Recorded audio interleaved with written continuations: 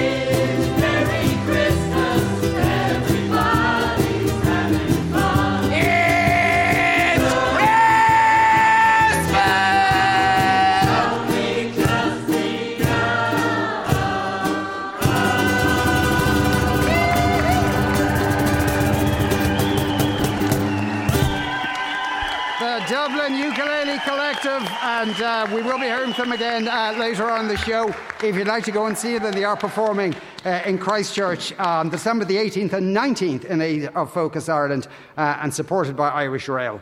Presumably that's how they get there. You can get ticket info on the Dublin Ukulele Collective Facebook page. Now, where's Renita Behan? If Renita Behan is here, put up your hand. Hi. Hi, there you are. Hi. How are you well? I'm well, thank you. And who are you with here today? It's my sister, Valerie. With your sister. And did you have far to come today? Well, I'm from Swords, so not too far. Not that far, really. Tell us about Hum and Strum. Well, can I just say they're a lot better than we are? So we go to a Christmas party in my sister-in-law's house every year, and we play a game called Hum and Strum. So instead of ukuleles, we have tiny little cardboard cut-out guitars. You pick a card, and when you pick the card, there's a Christmas song or carol on it. And the idea is when it's your turn, you hum the song that's on the card. And once everybody else in the room knows what it is, instead of shouting it out, they hum along with it. Okay. And that's great, and it usually goes really, really well until it's my mother-in-law's turn. Oh, no, why? Because my mother-in-law can't hum to save her life. Oh, God, and does she know that? Yes. Well, she does now. She does. And when she hums, we all deliberately hum something totally random, totally different. Oh. And so can you win this game? Or no, there's no prizes. It's just about the fun of taking part. Yeah, they're the worst games. And the little guitars, are they? You're just supposed to mime along with those? Yeah, they're just to make us look stupid. Okay, and does that succeed? Yes, definitely. Yeah. And there's a little cardboard cutout campfire to go in the middle of the room as well. You are party animals in your family, you really are. And your poor mother-in-law, does she get discouraged? Does she ever feel like not at all? Every year she plays the game, and in fact, even during the year, sometimes she'll break out in a little hum just to remind us of the Christmas spirit. That's very sweet of her. Did you enjoy Gavin James there when he sang? He was amazing. Yeah. We're going to give you 2 tickets to go and see Gavin James. Oh, fantastic. Either at Trinity or in Galway. There's 2 dates he's playing. Also, we're going to give you some of the wine. The M&S wine we're having today, plus a box of M&S chocolates. Thank you so much. Thank you. On the mother-in-law. It is time for Movies and Booze. On the stage with us, Lynda Coogan, Leslie Williams, Olivia Fahy, Brian Lloyd and Fionnuala Jones. Woo. Good afternoon to you all. Happy Christmas. Hello. God, there's a lot to get through. Lynda, the lovely audience here already had a drink outside. They did, look at them. Which is why they seem so enthusiastic. So could you tell us what that was that they had outside? They did. They actually had a couple of options. If there was any drivers, they had the M&S alcohol-free Fizzero, which was a rosé or a white, and that's a lovely kind of fresh apple and kind of almondy kind of flavours going on with no alcohol, but it has green tea added, so it's got texture and it doesn't just taste like a soft drink. So that's lovely. And then they had a lovely classic Prosecco, but you know the way Marks and Spencer's have their own range of wines where they have the numbers on them. So this is number 17 and it's classic Prosecco Spumante. And it was delicious. Does everyone like it? Yeah. Okay. And is this another Prosecco? Yeah, they have 2. They've got 2. So a lot of farting in the audience later on, I think. So Leslie, what are they going So what they're having now is Bellante Prosecco, which is also a Spumante Prosecco. The first one was 1350, this one's 1750. This is better stuff. Okay. This is the good stuff. Yeah, this is good stuff. Will I tell you about Prosecco? Do you care? Do you want? Yes, okay, so and Lynda can step in if I leave anything out.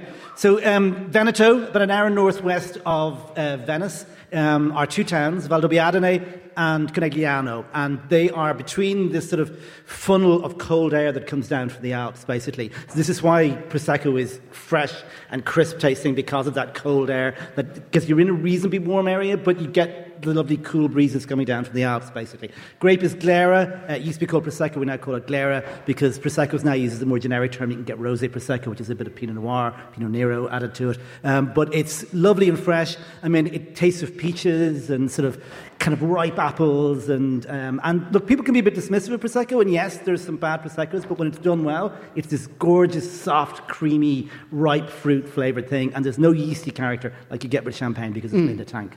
So. But when you see people can be dismissive of Prosecco, there's bad champagne, there's bad cava. Well, exactly. It's just that Prosecco is a little... I mean, some inexpensive Proseccos are rather sweet, and so people get a bit dismissive. I mean, what do you think, Lynda? Yeah. I mean, I know a lot of people who prefer Prosecco. Yeah, and some of that is because it's not fermented in a bottle. When you ferment in a bottle, you get this yeasty, bready quality, which not everybody likes, basically. So Prosecco is just a softer, easier drinking wine. I mean, and, you know, the Bellini was invented in Harry's Bar to match it, so that's white peach pulp mixed with peachy flavoured Prosecco, so it makes perfect sense. You know? Yeah.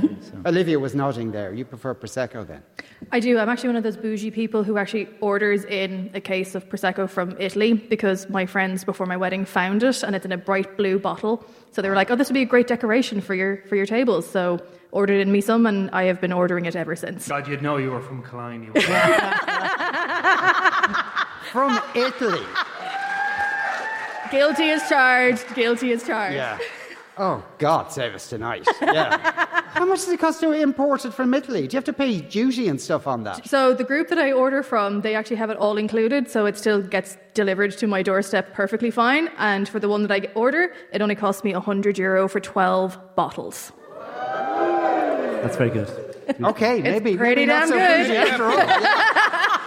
Can't criticise that. Now, the two, there's 3 films we're talking about today. You're doing one each, and then doing a kind of argument about one. I'm not sure. So, Olivia, which we one? we actually haven't even discussed whether or not we agree on the one that we both picked. So Tension. we'll find out soon enough, I guess. Okay, so which one are you doing solo? So solo, I'm doing Genie, which is the new Richard Curtis movie that is on Sky Cinema, and it is also starring Melissa McCarthy.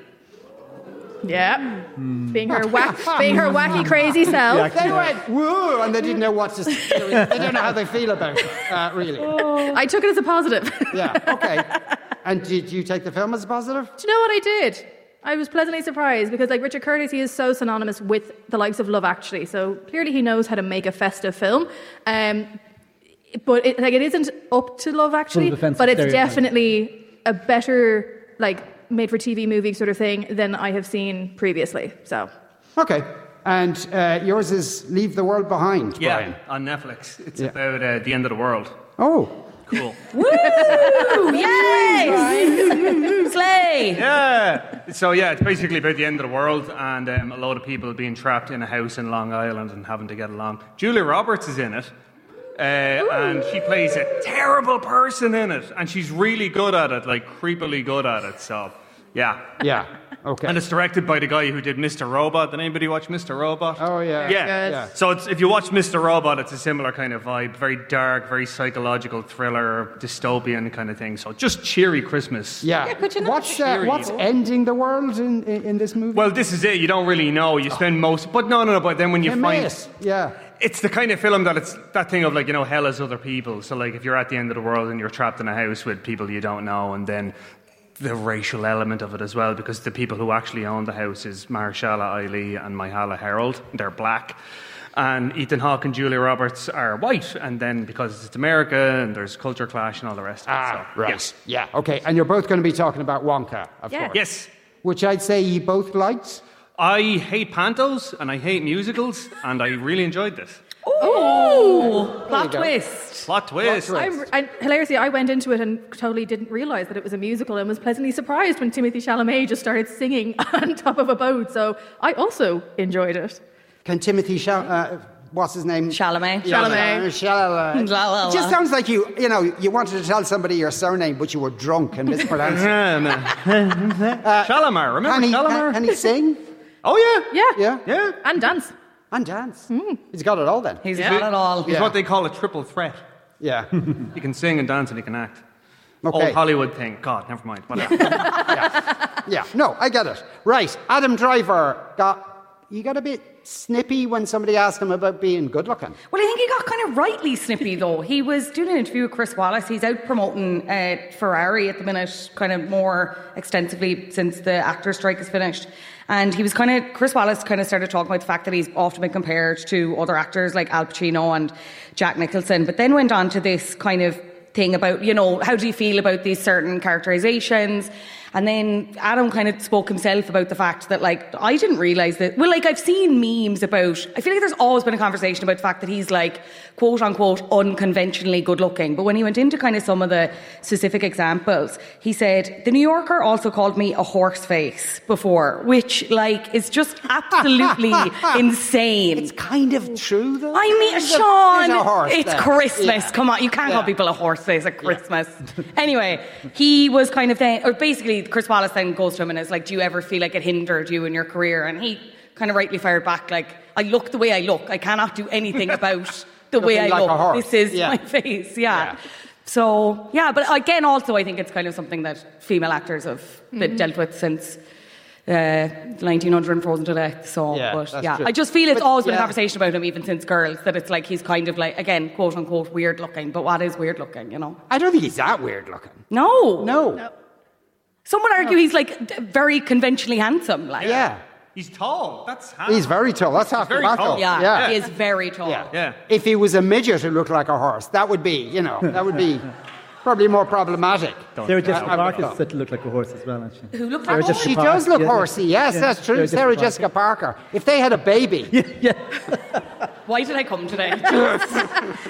It would actually... Sure, there was a handsome horse. Like, there are handsome horses. Like, you know what I mean? A handsome horse would well... My lovely horse. Yeah. That horse would never have to work a day in its life again, too, you know. Yeah, these are handsome horses. That's a happy horse. Like, I don't see why a horse face is a bad thing. My lovely horse. Yeah. Yeah. Where are you going with your Totally on a tangent there. Adele, now Adele wants to be in a movie or sing for a movie? She wants to be in one specific movie. So she won some award this week that isn't relevant unless you're rich or her, but like good for her. So she did this interview with The Hollywood Reporter and she was asked if she had acting aspirations. And she said she doesn't, but she said there is one movie that she wants to do. She said the guy whose movie it would be, he's not mentally ready to write the script for it. Wouldn't give any clues. So, like, I don't know, remains to be seen. Now, she has said she's been offered loads of biopics, but she doesn't want to do them because she just feels like it would be too hard because she is, I'm paraphrasing here, but like she's essentially so famous and so known for her voice and her look and everything else that it would be too hard to kind of separate the identity. So then that kind of got me wondering, what biopic was she offered? And I was thinking maybe Streisand. Billie Holiday? Yeah. No, maybe Barbra Streisand. There was someone else I thought of. Springfield? Yeah. Oh, that's a better shout, I think, actually. Yeah. But she definitely couldn't emulate that voice. Well, has she acted in anything? No, as far as I'm aware. Not as anything bar herself. Oh, okay. So, you'd probably need a bit of practice at that, I would imagine. You would imagine, yeah, but I feel like she's kind of getting by on being like a big personality and kind of funny on screen and a presence. Do you know what she'd be great in? If they ever did a Muppet Great Gatsby. You know the way like they used to do like Muppet Christmas Carol, Muppet Treasure Island? If they did like a musical version of Great Gatsby, because that's public domain now. Who would she be? Daisy? I don't know. She could be Daisy, maybe. I don't know. Daisy Buchanan or something. But like, I could see her like having that comedic thing, but with Muppets. I've actually, I mean, she's done skits on things, and she's actually pretty good. Didn't she do the whole thing of like she was with a bunch of Adele impersonators, and then she had like prosthetics put on her? Yeah. And like that was actually very funny because she was having to pretend to be Adele, but not be Adele, but be Adele. And like that audience thing she did with when Alan Carr came out and started singing and all the rest of it. It's great. Yeah. Get her doing a comedy. Don't bother with the Bible. Well, text that fella and tell him to hurry up writing the script. Yeah. Okay, all right. Because he's not ready, apparently. And the Oscar goes to Adele. She hasn't even got a job yet. Movies and Booze on Moncrief. With Marks and Spencer. On News Talk. You are listening to the Moncrief Show on News Talk. 087 1400 106 is our WhatsApp number. We are coming to you today from the Stella Cinema in Rathmines with thanks to our friends in Marks and Spencer. We have Brian and Lynda and Leslie and Olivia and Fionnuala on the stage. We're going to talk about our first movie of the day. It is Wonka. Here's a clip. Ooh, it's not just chocolate, is it? There's marshmallow. That's right. Harvested from the mallow marshes of Peru. And caramel. But it's salted. With the bittersweet tears of a Russian clown. Is it? Surely not. Cherry. Cherry picked by the pick of the cherry pickers from the Imperial Gardens in Japan. Well, Mr. Wonka, I've been in this business a very long time, and I can safely say that of all the chocolate I have ever tasted, this is without doubt the absolute 100% worst. Woo! There we have it, ladies and gentlemen, an endorsement from Mr. Wait, the worst? We three are the fiercest of rivals, and yet we agree on one thing. A good chocolate should be simple, plain, uncomplicated. Whereas this, with all its bells and whistles, well, it's just weird. You're gonna hate what happens next. What's happening? What's going on? That's the hoverfly. It's broken out of its cocoon. It's flapping its wings like Billia. What the hell? You're off your rocker, Wonka. Who in their right mind wants a chocolate that makes you fly? Well, let's find out, shall we? Who's for a hovershot? Right, that's Willy Wonka there. And for the listening audience to explain what happened towards the end of that, everyone started flying because they were hover chocolates. So, which were real chocolate. I interviewed the woman the other day who made all the chocolates for this film, and she had to make hundreds of those. Yeah, and a lot of the other chocolates were very intricately crafted by hand. So, because apparently in the previous ones, the stuff they ate was made out of rubber and margarine and stuff. It was the way they had to photograph it, like the '60s one with Gene Wilder. Yeah, and like apparently I remember reading as well. Seemingly the chocolate river that was in Charlie and the Chocolate Factory smelled awful because they had to put like chemicals in it to get the brown colour. So and they were told, like the actor that was playing Augustus Gloop was told to like not try and like inhale or like swallow any of it, or else he'd have to go to hospital. Yeah, perfect. Yeah, okay, just what you want to hear. Okay, so as a starting point, probably this film was less dangerous. Yes, to the actors. I hope. So, which one? Who'd like to go first? Yeah, right. Okay, go. So it's a prequel. As you saw there, Timothée Chalamet plays Willy Wonka. He arrives in the city with dreams of becoming a chocolatier. But, by the end of the first day, he's met the chocolate cartel, who you saw there. That's Patterson Joseph, who played Johnson in Peep Show, Matthew Bainton, and then Matt Lucas. They play Slugworth, Prodnose, what was the third guy's name? Can you remember? I could only remember those two, and I hoped you wouldn't come to me for the other one. Something anyway. But so they're basically the chocolate cartel, and they run the chocolate business in the city. But then also as well, he runs afoul of a landlady played by Olivia Colman. She's called Mrs. Scrubbit, and he's indentured to her. And he basically has to fight the landlords and then fight the big business to become Willy Wonka and take control of the chocolate factory. It's written and directed by Paul King, who people would know. He did The Mighty Boosh, but he also did Paddington and Paddington 2. And our own Neil Hannon wrote all the songs for it. Okay. Fine Comedy, yeah. Yeah. So this it sounds like apart from the Neil Hannon bit, it sounds like a very British production then. It does, but it also like has that very Roald Dahl-esque feel to it as well, which I think is very important, because a lot of people, when they see adaptations of his works, they're like, you're missing that certain je ne sais quoi about Dahl's work. And this, I think, really captured the essence of what he was trying to do really well, considering it is a prequel and not really based on anything that he actually did. Like, he didn't do a prequel book, as far as I remember. No, he didn't. Yeah.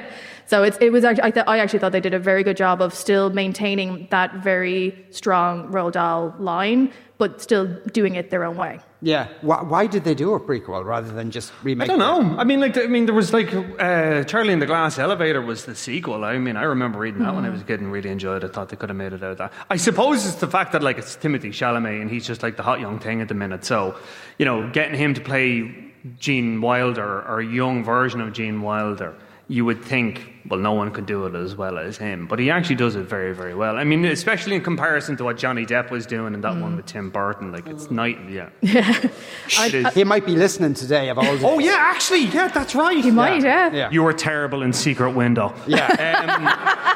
Okay. And Brian, I don't know about you, but for me, I was one of those people being like, we don't need a sequel or a prequel to Charlie and the Chocolate Factory. But then when you go in and see it, you're kind of like I was literally sitting there with my arms crossed being like, all right, let's do this thing. And then it starts and you're kind of just like, oh, okay. Oh, this is lovely. And at the end of it, I was just like singing along to some of the songs that were being played. You do just sort of warm to it. So as much as it might not be a film that we necessarily needed, it's one that we certainly enjoyed. Yeah, that's very true. Yeah, I agree. I will say as well that it does have a little touch of sort of. It's not that thing of trying to make the adults have fun as well and try and make kind of jokes that only they'd get. I think the humour is quite broad. Hugh Grant steals every scene he's in as Lofty the Oompa Loompa, his accent and the dance that he does and all the rest of it. Oh yeah, there's a dance and there's a song. And he as well, I will say, he is so much good value, especially when he's doing press as well. He did a recent interview where he basically just talked about how much he hated playing an Oompa Loompa and that the CGI was just really constrictive and that he tries to be as miserable as possible on set, but Paul King wouldn't let him. He's just great value every time he gets in front of a camera. Yeah, but it works for the character, because the character's supposed to be a little bit kind of sulky and not very happy, and he's just like, Wonka, you've ruined my life. And he's so it worked well. Did, yeah, absolutely. I know, I can say he's fantastic. Olivia Colman, brilliant in it as well. Kind of a mini Peep Show reunion with Patterson Joseph there. Who else is in it? Sally Hawkins is in it. Has an Irish accent. Apparently Wonka's mother was Irish. Who knew? Who knew? Yes. Yeah. Who knew? We can claim. Yes. But she's great. Her Irish accent is not terrible at all, which is, not what I was expecting. Yeah, it's really enjoyable. And again, like Olivia, I was going into this shields up, fully prepared to hate it. Thought it was completely unnecessary, and by the end of it, I was won over. And I know I'm looking at you now, and I can see your expression is warming ever so slightly. Because, because like you, I was like, what is this? What is this? But by the end of it, won over. Were you singing along? I was not singing along. No one needs to hear me sing. Okay. So Olivia was probably slightly more won over than you were? No, I mean, I just don't sing. I dance, I don't sing. Yeah, just like that. So was there anything wrong with it? Would you fault it in any way whatsoever? Is it the perfect film? I mean, for this time of year and for audiences like bringing young kids and all the rest of it, absolutely. I mean, Peter Bradshaw in The Guardian gave it 5 stars. He's, famously stingy. If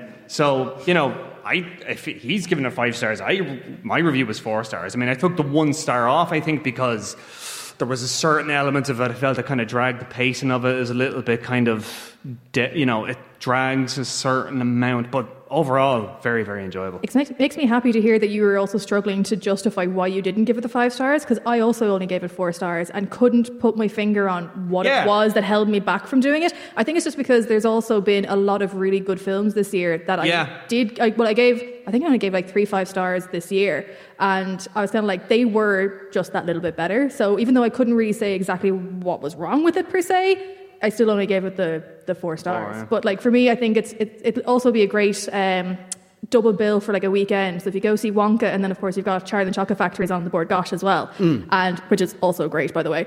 And I think it's just a lovely little festive sort of thing. And Roald Dahl is always great around Christmas. Well, maybe you both of you didn't give it 5 stars because it's not 4 hours long and it's about something serious. It wasn't black and white, and it was like, okay, fine. In fairness, me, the shorter the better. I'm like, I loved it. It was 90 minutes.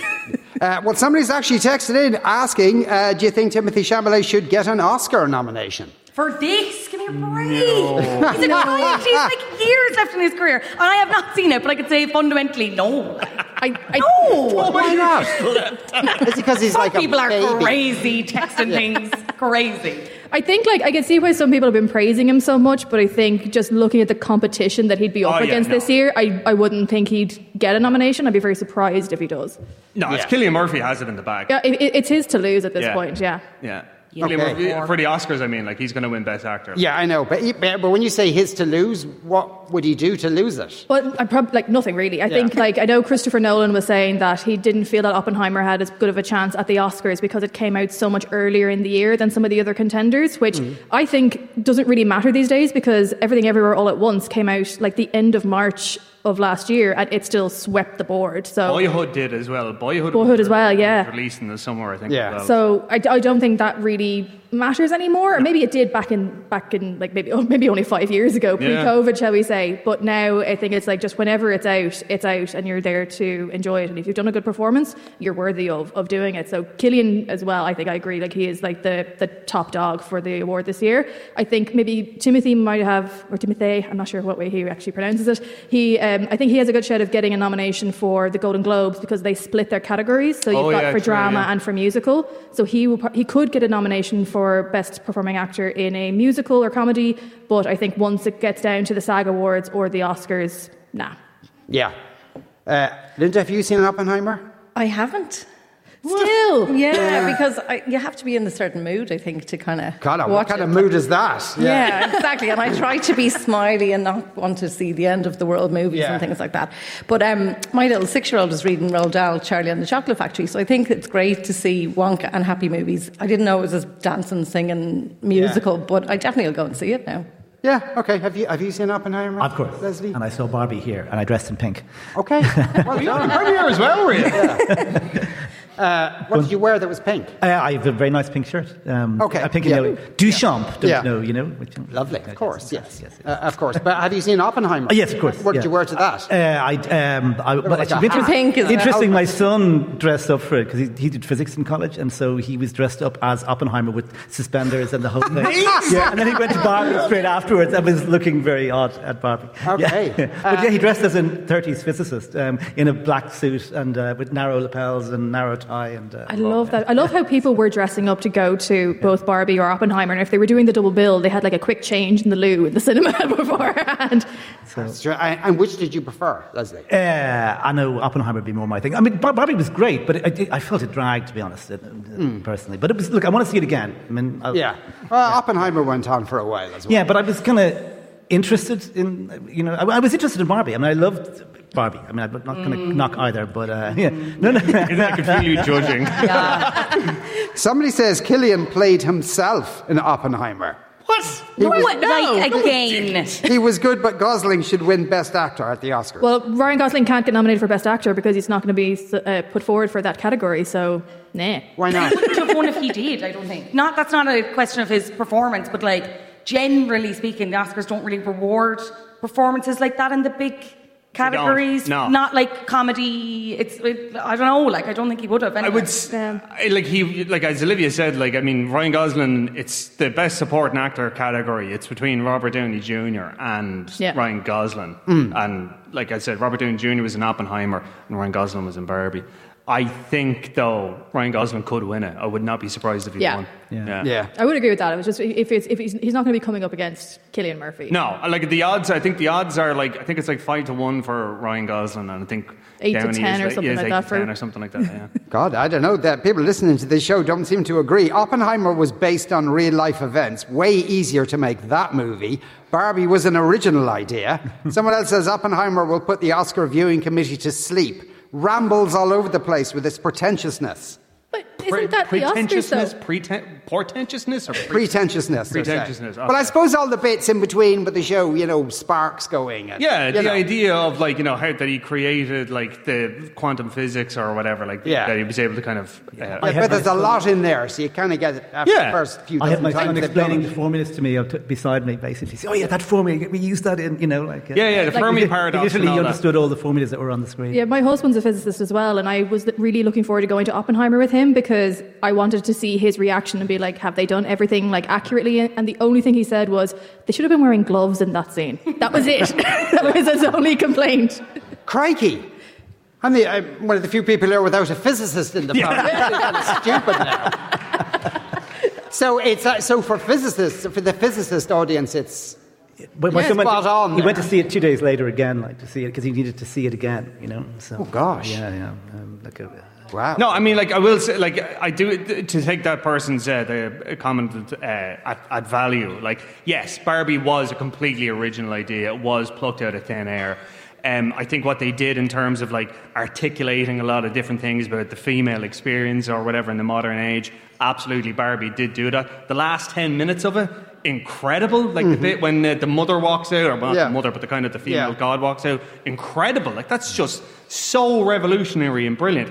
And yes, Oppenheimer is the more obvious one insofar as it's 3 hours long. It's about a male figure. It's based in history. It's based in fact. I can see why people would more tend to gravitate towards Oppenheimer. But I think they're both of artistic merit and value, and they're both great. So Barbie felt subversive. That's what I loved about it. I mean, it really did feel like, this is good. I've not seen this before. That felt good. Yeah. Aidan says it's just cool to say Oppenheimer was better. Barbie was really a better movie. So no, stop being cool. Right. I think you're cool. I love Barbie. I'm just you asked me to pick. Yeah, because you're cool. Movies and Booze on Moncrief with Marks and Spencer on News Talk. Merry Christmas, everybody.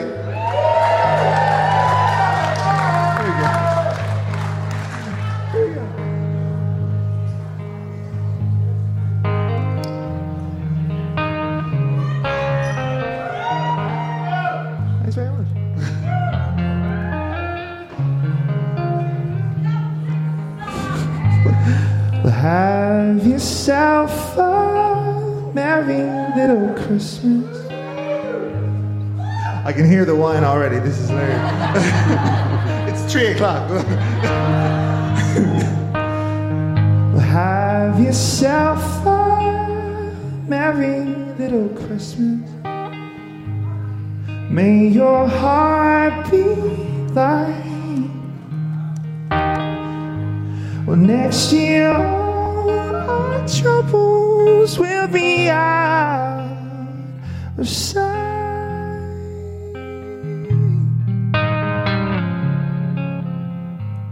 Well, have yourself a merry little Christmas.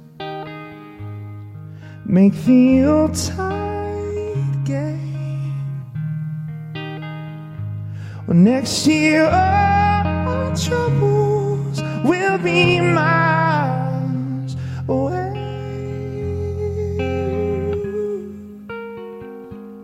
Oh, and here we are, as in olden days, happy golden days of yore,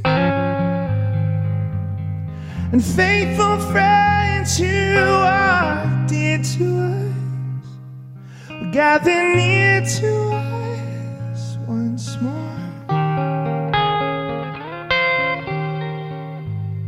And through the years we all stay together. And if the fates allow, we'll hang a shining star upon the highest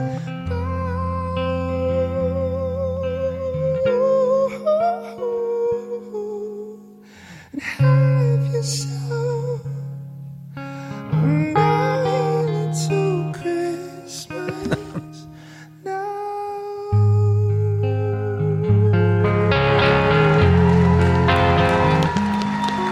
Oh, and have yourself, everybody, a merry little Christmas now.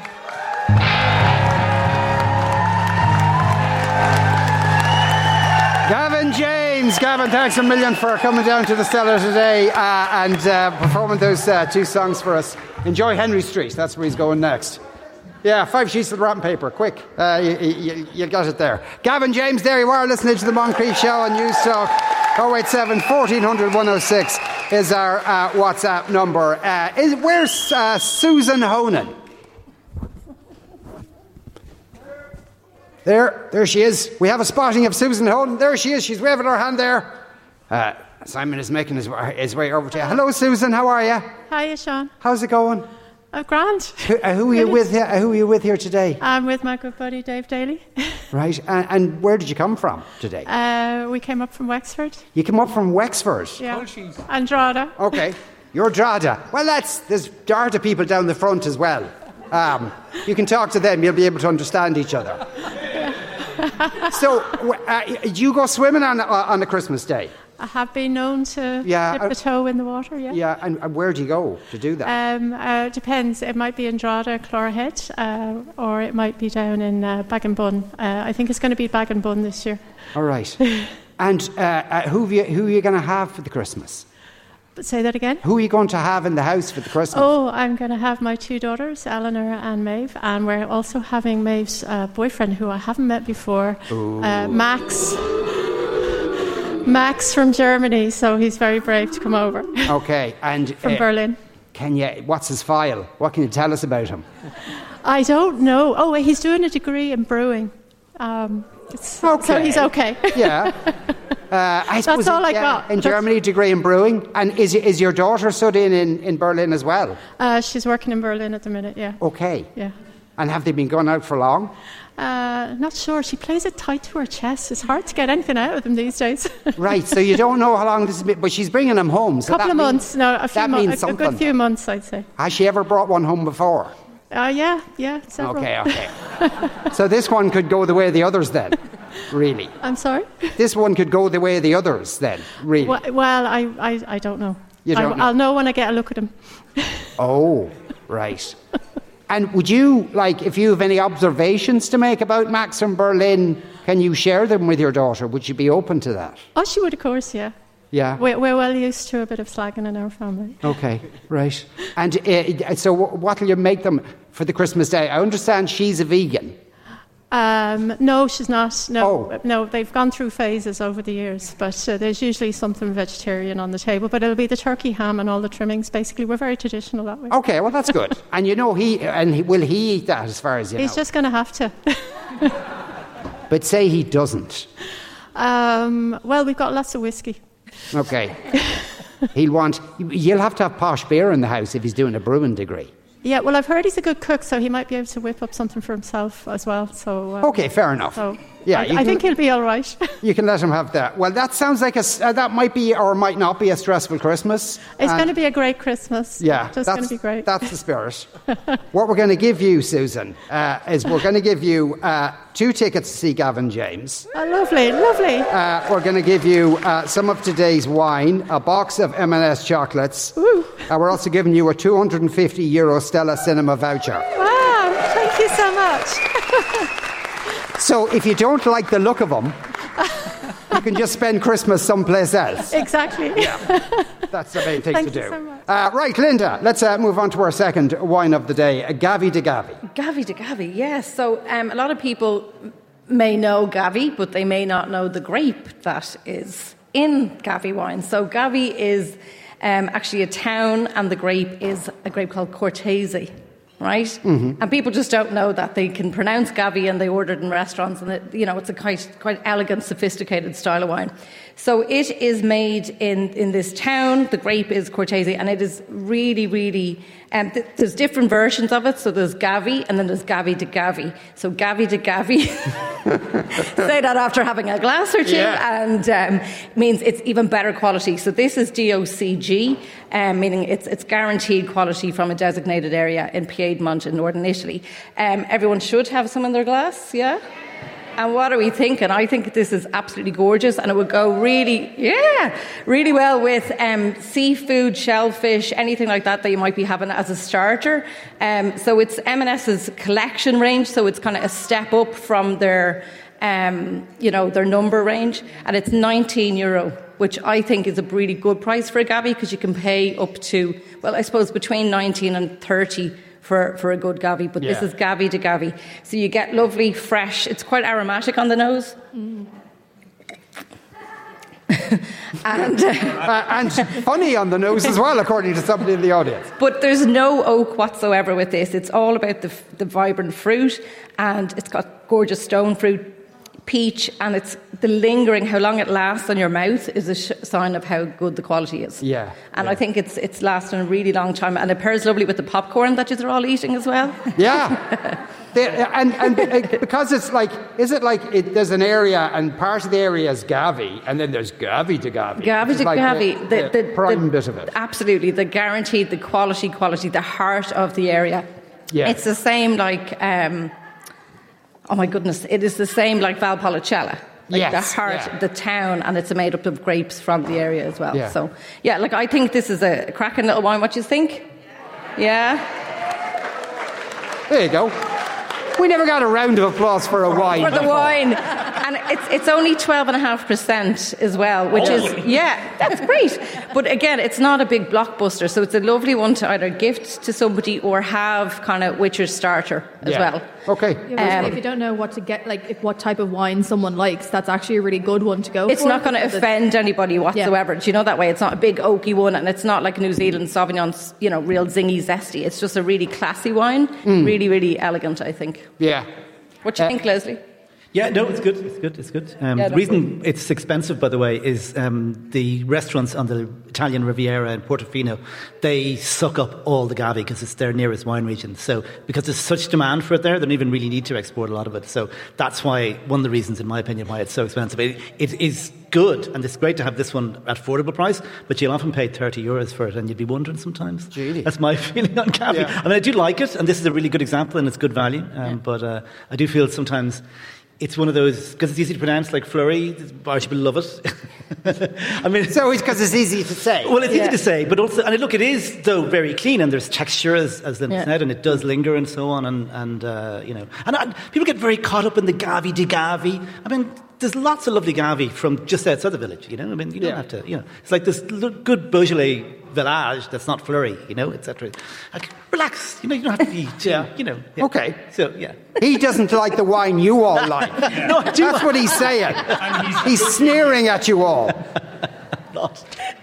A lot of people still have strong views on Oppenheimer and Barbie. After watching Actor on Actor, Barbie deserves the Oscar, the effort that went into making that. Yeah. Eamon in Kilkenny says, while Barbie was very entertaining, it was too long and became too preachy at the end. Someone else says, am I the only one who was let down by both Barbie and Oppenheimer? Now, and one of the stories you were going to tell us, Fionnuala, is that the producers of Oppenheimer, they were scared of Barbie. They had the Barbie fear. Yeah, so obviously they both came out on the same day, Barbie and Oppenheimer, and I think that scared the producers. One producer in particular, Charles Roven, who has worked with Margot Robbie on a few other things. I think they worked together on The Suicide Squad.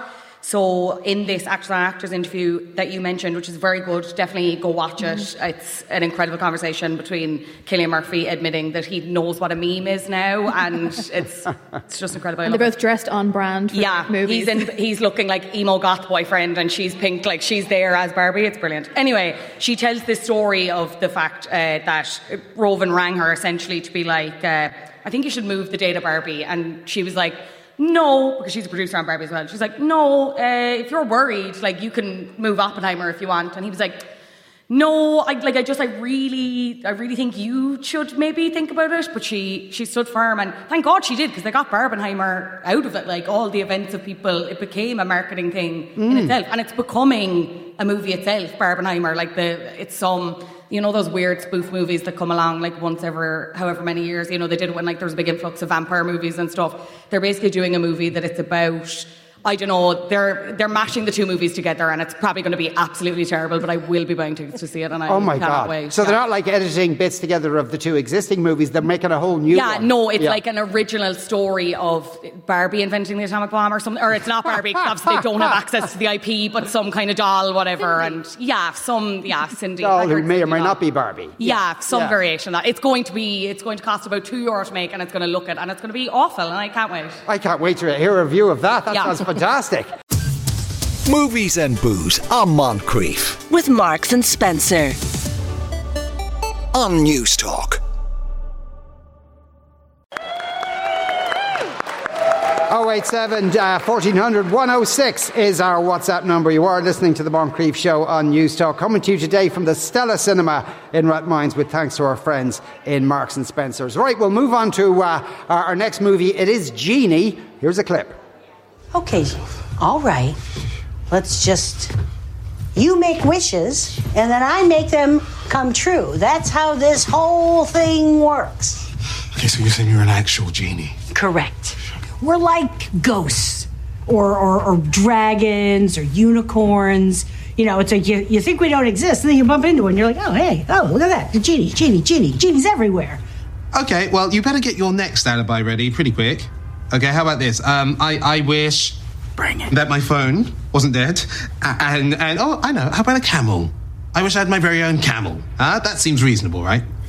Sure thing, boss. It's whatever floats your boat.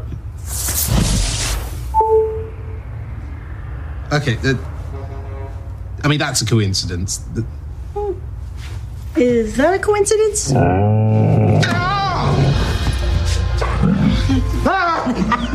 Okay, I take back the camel wish. I take it back. Everybody always takes the camel wish back. Oh my God. That is interesting, though. There you go. That was, and the camel appeared, obviously, in the end of that clip. Right. Somebody texted in to say, I had to switch off Genie after an hour. It's so bad. Oh, you clearly just don't have enough Christmas cheer in your life. I think that it is one of those things of, if you like the kind of kitschy, festive films, then this is going to be one for you. But if you're really kind of like, no, like this is not my bag, like I'm not big into the Love Actuallys, I'm not big into The Holiday, I'm not big into any of these things, then this probably isn't the movie for you. But I personally was pleasantly surprised by it, because I've often found Melissa McCarthy in recent films has just kind of been going a little bit OTT with her kookiness, but for some reason, maybe they did let her go wild and then just edited it from when they were like, okay, this is the moment where she loses the plot, so we'll just cut it here.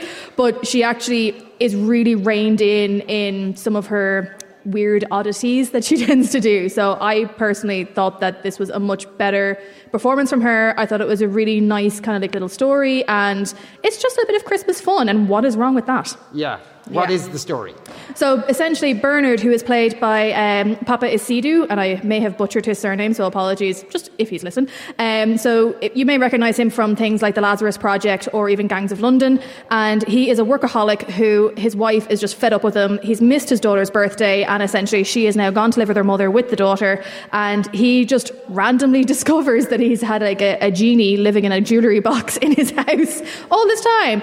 And instead of it being the traditional 3 wishes, he actually has infinite wishes, and well, that's when all the hijinks happen. Right. And camels. and why does she give? How come he gets to get a genie? Is that just coincidence? Or? It's pure coincidence. So there's actually, maybe a little bit of spoiler alert, but there's a moment where he's clearly forgotten to buy his daughter her birthday present, and she was looking for like a dollhouse, but he just goes out into the hallway, sees this jewellery box on the cabinet next to the front door, and just puts that into a plastic bag and gives it to her. And he's just like, oh yeah, look, it's really nice. And she goes, it won't open. So then when he's like upset and the family have left, he tries to open it because he's like, why won't this open? And then that's where the genie appears. Okay, all right. And is there hugging and learning at the end of it? I know, you're giving it a lot of latitude because it's Christmas and we should be nice to these films. Yeah, in fairness, I will say, like, if this was set at Easter, it definitely wouldn't have the same impact. But because, at Christmas time, we do tend to have that little bit of an attachment to, we just want something a little bit nice that makes us feel all warm and fuzzy inside.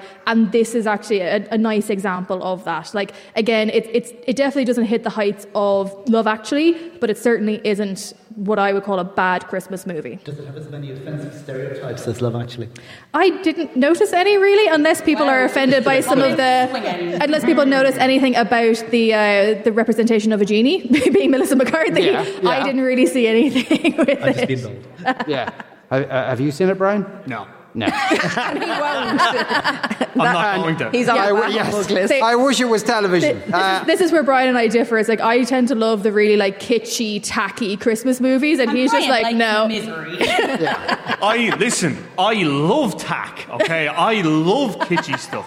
I hate Richard Curtis though. So like that's more. That's where we go. Yeah, right. I got beef with Richard Curtis. Yeah. Anybody see Yesterday? Yeah, that's brilliant. God, yeah, very proud. Yeah, so yeah. Did you see it? No, I don't think I did. No. That's brilliant. Where everyone's forgotten the Beatles existed. Oh yes, and the guy has. I remember. It was saved by him. He was a good. I liked him in it. But that was the best thing about it, though. But the cringiest moment is the "Hey dude" moment. I don't, whatever, I don't care. I can't stand Richard Curtis. I think he's just been skating on his, 4 weddings and a funeral. For so long now. For so long. Okay. Love Actually isn't even that good. To be Wow. Love Actually isn't that good. Yes. And then suddenly Brian left the building in mysterious fashion. Oh my God. Now we'll have riots in the south side as well. Keep coming. Love Actually is still terrible. I don't care. Keep saying it. Honestly, please just do this. Google Love Actually and Jezebel. That wonderful feminist website, no longer gone, and she just takes it down. It's the best takedown ever. It's just, there's weird things in it. Like, like the maid who speaks Portuguese, what is her function in this thing? She just sort of stands there as pretty, and she's perfect because she can't speak. She can't answer back. The American women who decide they want to sleep with the ugly guy with the big teeth, like, why would they want to do this? Why would they want to do this? The fat jokes, it's just awful. He's right. He's absolutely right. There is probably an element of the... Okay. Yeah, boo. Call security. Quick. There's probably like... I'm going to cut that one. I'm going to cut this conversation down now. Is Deirdre Keating here? She is. Wow, there she is.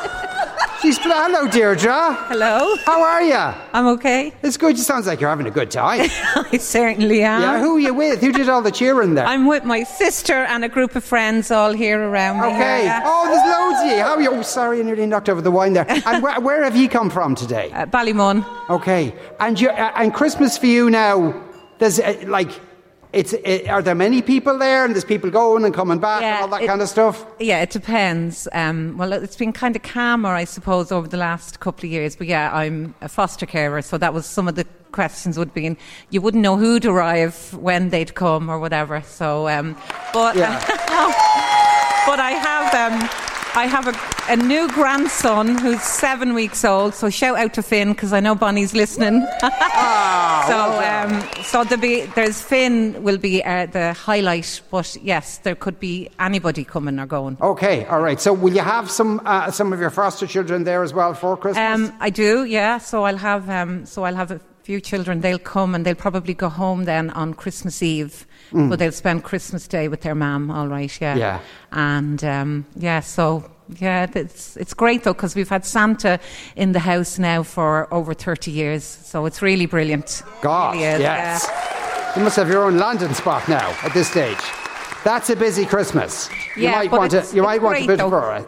Yeah. Great. I'm sure it is. Yeah. We're going to give you a box of M&S chocolates. Thank you. Some of today's wine from Marks and Spencer's. Thank you. And 2 nights at the Killarney Plaza Hotel with dinner and one. Very much. Deirdre, none of that lot are coming. They'd be barred already. Oh, look at them.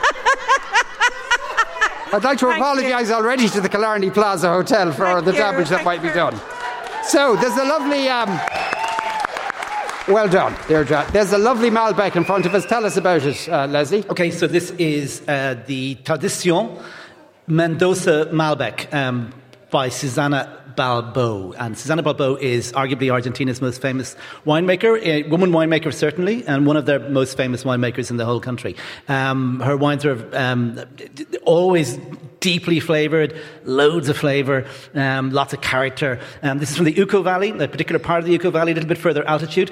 What makes this so interesting, I think, for me anyway, and why I think we love Malbec is you get these huge temperatures in day and night, so the sunshine is baking the grapes in the daytime and basically ripening them and thickening the skins and giving loads and loads of sugar. And then at night time, the temperatures drop right down because you're up a mountain, and that just gives the grapes a chance to relax, to retain their acidity and to retain their freshness. So you've got all these lovely chocolatey, rich, licorice flavours when you taste it, but there's also then freshness in the finish. So, and actually, I like this temperature to serve that. It's a little cooler than perhaps people would do. Yeah. Please don't put your wine on the radiator. Serve it a little cooler. You'll get more of the freshness. It'll just work better with food and with and richness. What do you think, Lynda? I love this, you know. She's necking it back for it. The last time I had I think it's really juicy on the nose, isn't it? And people are kind of go, oh yeah, I really like the vibrant fruit going on here. But it's lovely and smooth tannin, so it's not too dry or anything like that. So I could happily drink that on its own. Yeah. Not sure it goes with Percy Pigs. I think the white would be better with the Percy Pigs. With the which? The Percy Pigs. The Percy Pigs. That's okay. That they're all there is chocolates there, though. I suspect this will work with some of the chocolates. In the it would, yeah. Look, they're all rustle. And actually, I think Malbec could work at Christmas. You know, if you want something with a bit of richness to it that can cope with all the flavours at Christmas, you know. Yeah.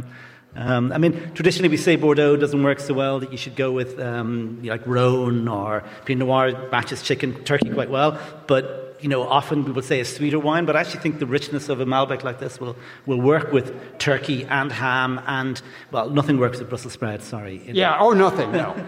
No, absolutely nothing. I love them. How can ye slate yesterday like that? I'm not into those films at all, but I thought it was great. Yeah. Maybe it was carried by the music and the 2 leads, but I'd be happy to rewatch it. Easier to convince the wife to watch yesterday again instead of Lord of the Rings extended editions, which are a real festive treat. Yeah. Just added that bit to annoy Sean. Doesn't annoy me at all. Love Actually sucks, says somebody else. Yes. Yes. Do not compare Genie to Love Actually. I saw it on Now, and it looks like a cheap Hallmark movie. It's so cheap. They said a second time. Now they're talking about where it's coming Genie. in over the text messages. A lot of hate for Genie. Yeah. Did it look cheap? No, I thought it looked like it actually probably looked better than most Hallmark movies. Like I thought it looked lovely, and hilariously for some reason I actually thought that when I started watching it that because of Papa being in it that it was going to be set in England. So when I saw all the New York skyline, I went, "Oh, it's American." So like it does have that kind of like nice festive quality, and because it's set in New York, you've got like the Rockefeller Center and all the Christmas trees. Stop making faces at me, Brian. It's lovely. I genuinely wasn't. No. Yeah, but that's the set is nice rather than the story. But it does lend to it because, like, once you get the setting right, and I don't know if anybody else gets this as well, but I find that like once you're sort of like engaged in what's kind of going on the screen, even before you've even met your characters, you're kind of like, I'm invested to see like what this is all about. So once you sort of get the visual, then you meet the characters, and then you get more. It's like all like the layers to it. So for me, if you get me from like the opening couple of shots, then you'll have me for the majority of the film. You might lose me halfway through, but you'll have me at least at the start. Okay, fair enough. Movies and Booze on Moncrief with Marks and Spencer on News Talk. To take the mood right down, let's talk about the third movie of the day. It's called Leave the World Behind. Here's the clip. Phone's still not working. Looks like the TV's out.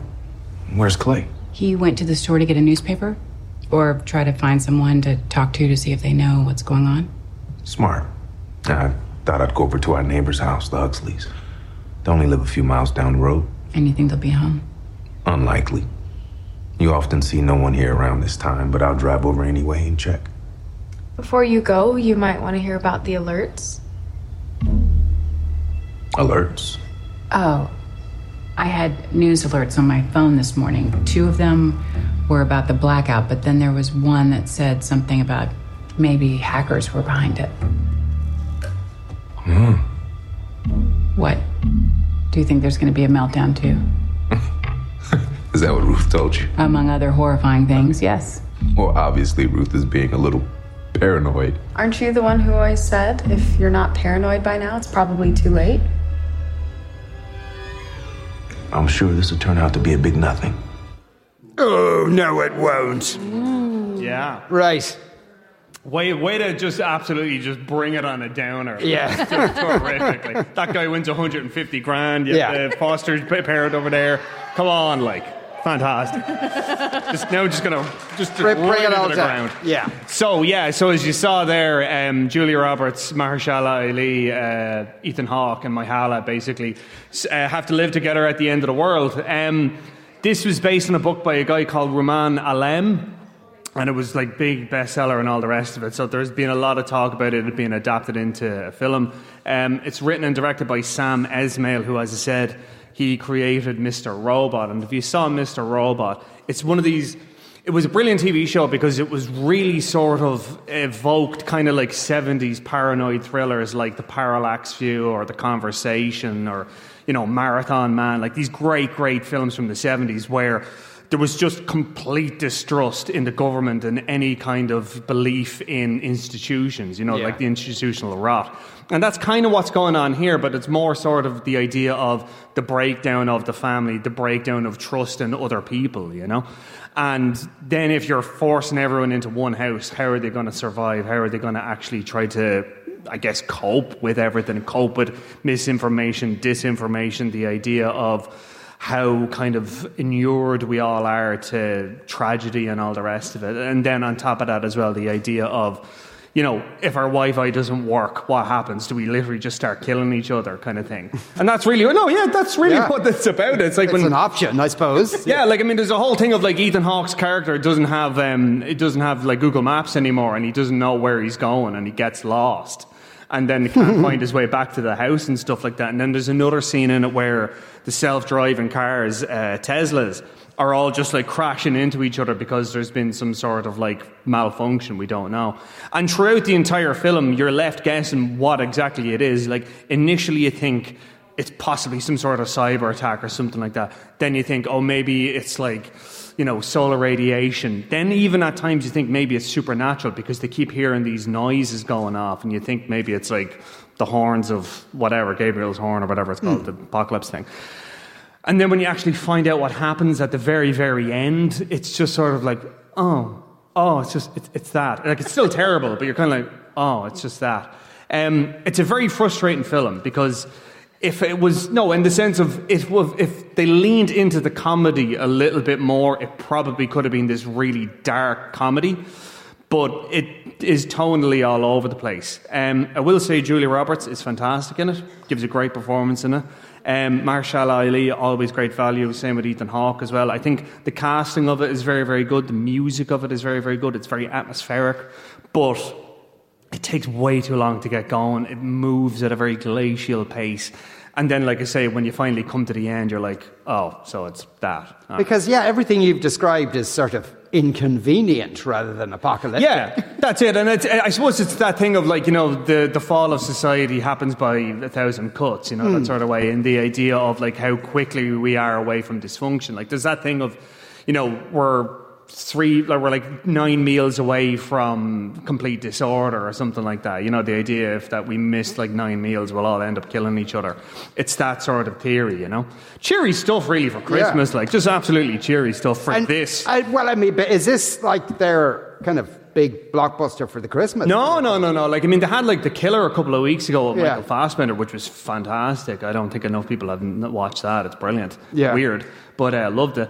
No, I wouldn't say this is their big blockbuster, no, because, the fact of it is, like, Netflix just literally has an entire library of stuff as well. So, like, and, people can go into it. And I think as well, like, TV, like, terrestrial TV is the big thing. Like, when it's Christmas, you're all at home, everyone's, like, huddled around. You're watching, Charlie and the Chocolate Factory for the millionth time or something like that, Yeah. And that's not one to watch with the kids, to sit down. No, not in terms of McCarthy at the end of the world. Yeah, no, yeah. It's not sexually explicit or anything like that, but it's just, it's probably it's a bit of miserable, but it's a bit of a downer buzz. Yeah, it's a bit of a downer buzz. Yeah, it is, in fairness. Yeah, okay, fair enough. Right, in the last few minutes that we have left, I assume because we asked Olivia, we asked the pair of them actually to give their top 3 films of the year. I assume you both have said Barbie and Oppenheimer in those top 3. So what's your other top film of the year? Okay, so Barbie was 3, Oppenheimer was 2, and the number 1 film of the year for me is Past Lives. It is incredible. Has anyone seen it? No. Has anyone seen it? It's absolutely amazing. This film blew me away. I am going to be thinking about this film for years to come. It's about this couple in New York. One of them is South Korean. She emigrated when she was a child and had a childhood sweetheart. The two of them kind of reconnect over the years, fall apart, reconnect.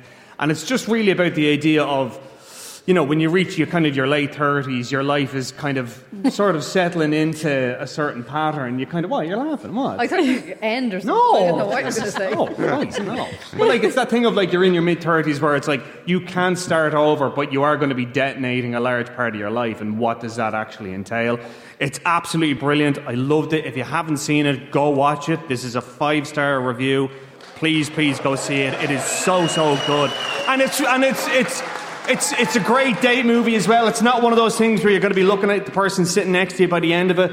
It's brilliant. I loved it. No, but then what if you're like bawling crying at the end of it, which you probably could be on a first date? I don't Snotty, yeah. I don't know about that, but you should still see it. I want to wear the face off that now. Right, your top 3 now, Olivia. Okay, well, mine is a little bit more controversial than that. I haven't seen Past Lives yet, but purely because I feel like this movie was kind of made for fans like me. It's Disney's Wish. I thought that it was just so adorable. Shush. And for me personally, because I'm a massive Disney nerd, and I loved sitting there basically being like, can I spot all of the Easter eggs that they've put into the film? There's a load of them that I spotted that I know a lot of people haven't, so I was a little bit smug about it as well. But I do think that it just had great music. I thought that the storyline was very sweet. It really it did what they were trying to do. It honoured the legacy of Disney while also kind of looking to the future as well. And, it was just lovely. I liked it.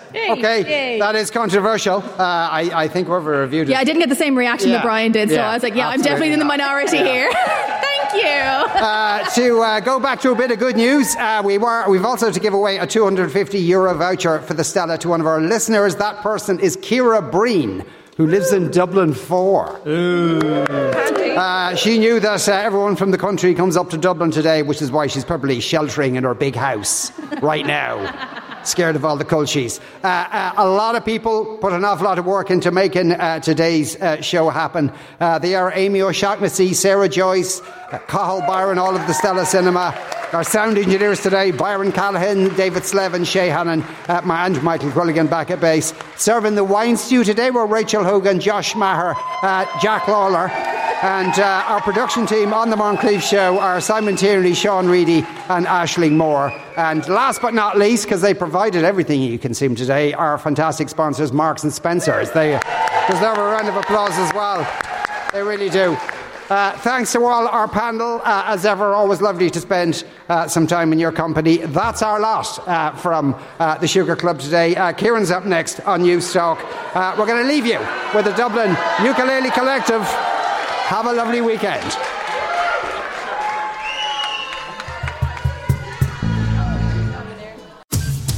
Movies and Booze on Moncrief. With Marks and Spencer. On News Talk.